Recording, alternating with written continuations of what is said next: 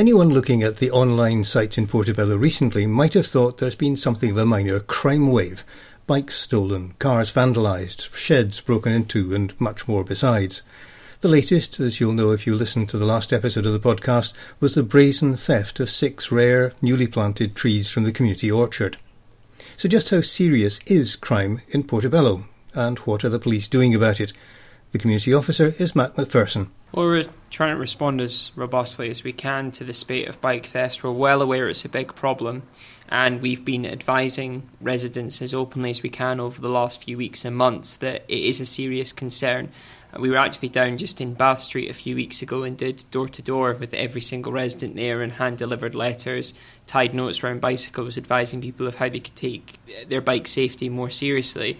And unfortunately, I've come into work today to find that further bikes have been stolen from Bath Street, and I know that that's repeated in other parts of the community as well. So the message is this: got to remain vigilant, got to make sure that you get your bikes marked up.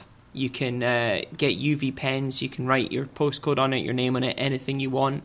Take a note of the frame number, that is the number that is on the bottom of your bike where the pedals meet the frame, and make sure that you get a good description of your bike or keep the brochures that come with it, so that if it does get stolen and we find it, as we often do, we can reunite the bike with the owner. But a lot of the time we can't do that because the person themselves hasn't given us enough information. But some of these thefts have been particularly brazen, because I've heard of sheds being broken into in order to steal the bikes. Yeah, that's right. We've had sheds being broken into. We've had building site just around the corner from Portobello Station has been broken into as well. And there's been several bike thefts from outside the leisure centre on the promenade. So actually you'd think to yourself, well, that's a pretty busy area and they've got CCTV cameras up. Why would people go and do that? But they are acting brazenly. But again, the key thing is this. What we need are witnesses coming forward to say, look, so-and-so has been getting a lot of bikes coming to or from their address, or I saw these people in this area at around the time I know bikes went missing. We can only do so much with the information we've got, and we need more information in order to catch the people that have been doing this and reunite the bikes with their owners. So if somebody does see something like that, I believe a lot of people around Portobello actually have your details. Yeah, a lot of people have my details. It's Beat Officer Matt McPherson at Portobello Police Station, so you can phone 101 and ask to be put through to myself. Or if you're around, just pop in the station, as many residents do, and chat to one of our station's assistants, Carol or Alex there, and I'll give people a call back as soon as we can. So I'm trying to deal with it as locally as we can, but we really don't want our community to be part of more serious organised crime across the city, with these bikes getting bought and sold or even remade into new bikes and then sold elsewhere. But on the other hand, you've had some positive results, because you've been out working, for example, with the local licensed premises, and things have been really very peaceful. Yeah, I mean, things in Portobello are doing very well. I think that's actually one of the reasons we notice rises in crime when they occur, is because our base level is fairly low. Our house break-ins are down from last year. We know that antisocial behaviour is down from last year. We have had very, very few problems this year with our licensed premises, and we do have a lot of licensed premises along the high street. So the work that's going on under the surface is quite hard in regards to those. Davey Love, fellow beat officer colleague, and I have been working closely with the licensed premises and trying to do as many high visibility patrols as we can, and working with the licensing board. And the results of that have been very good. We're not getting many calls. Well, speaking of antisocial behaviour, we're also joined today with Gareth Deering, who is from the Family and Housing Support Team. Gareth, can you just explain your role? As it says, Family and Housing Support, I work closely with the council on their side with the community safety officers within just the hub up at Niddry Mains Road.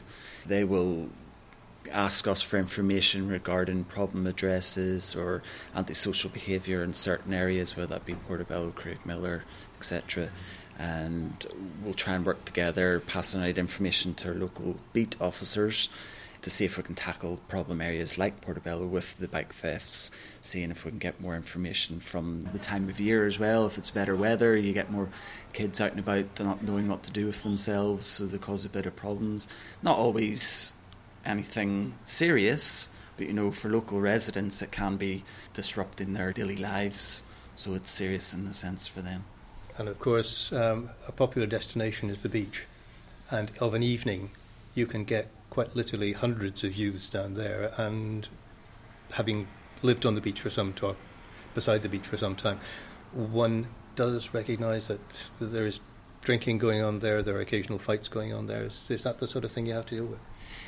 Yes, definitely. There's obviously local bylaws now, I believe, that are in place for Portobello Beach regarding, I don't know, Matt might know a bit more about that, regarding drinking on the beach. So again, if anyone does see that, they can pass that along via 101 or Matt or people like that, and we can come down and look into the people that are doing it.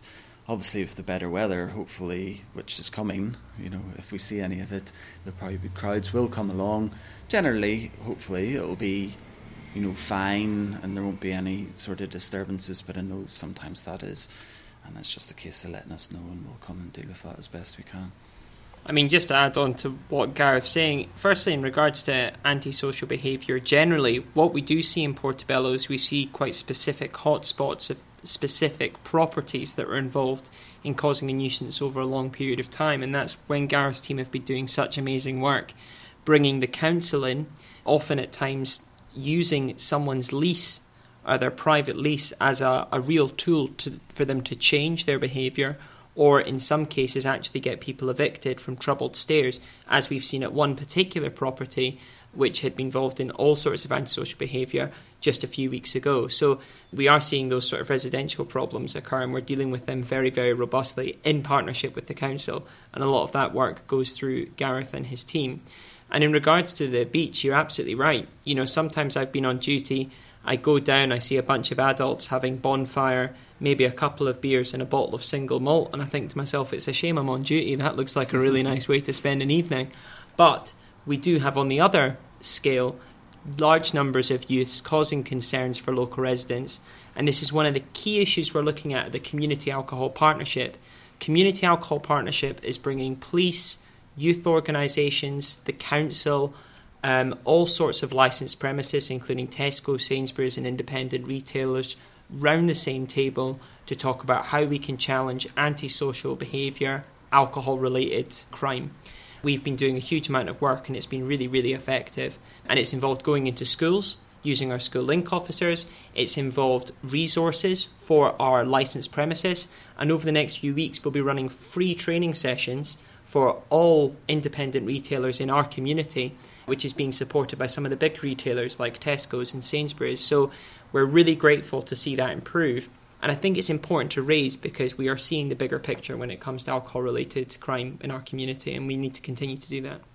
Something that was raised during the recent local election was to do with the number of inhabited caravans and some antisocial behaviour that's going on for people who are actually living in them, down the bottom of King Street, for example. Is that a concern?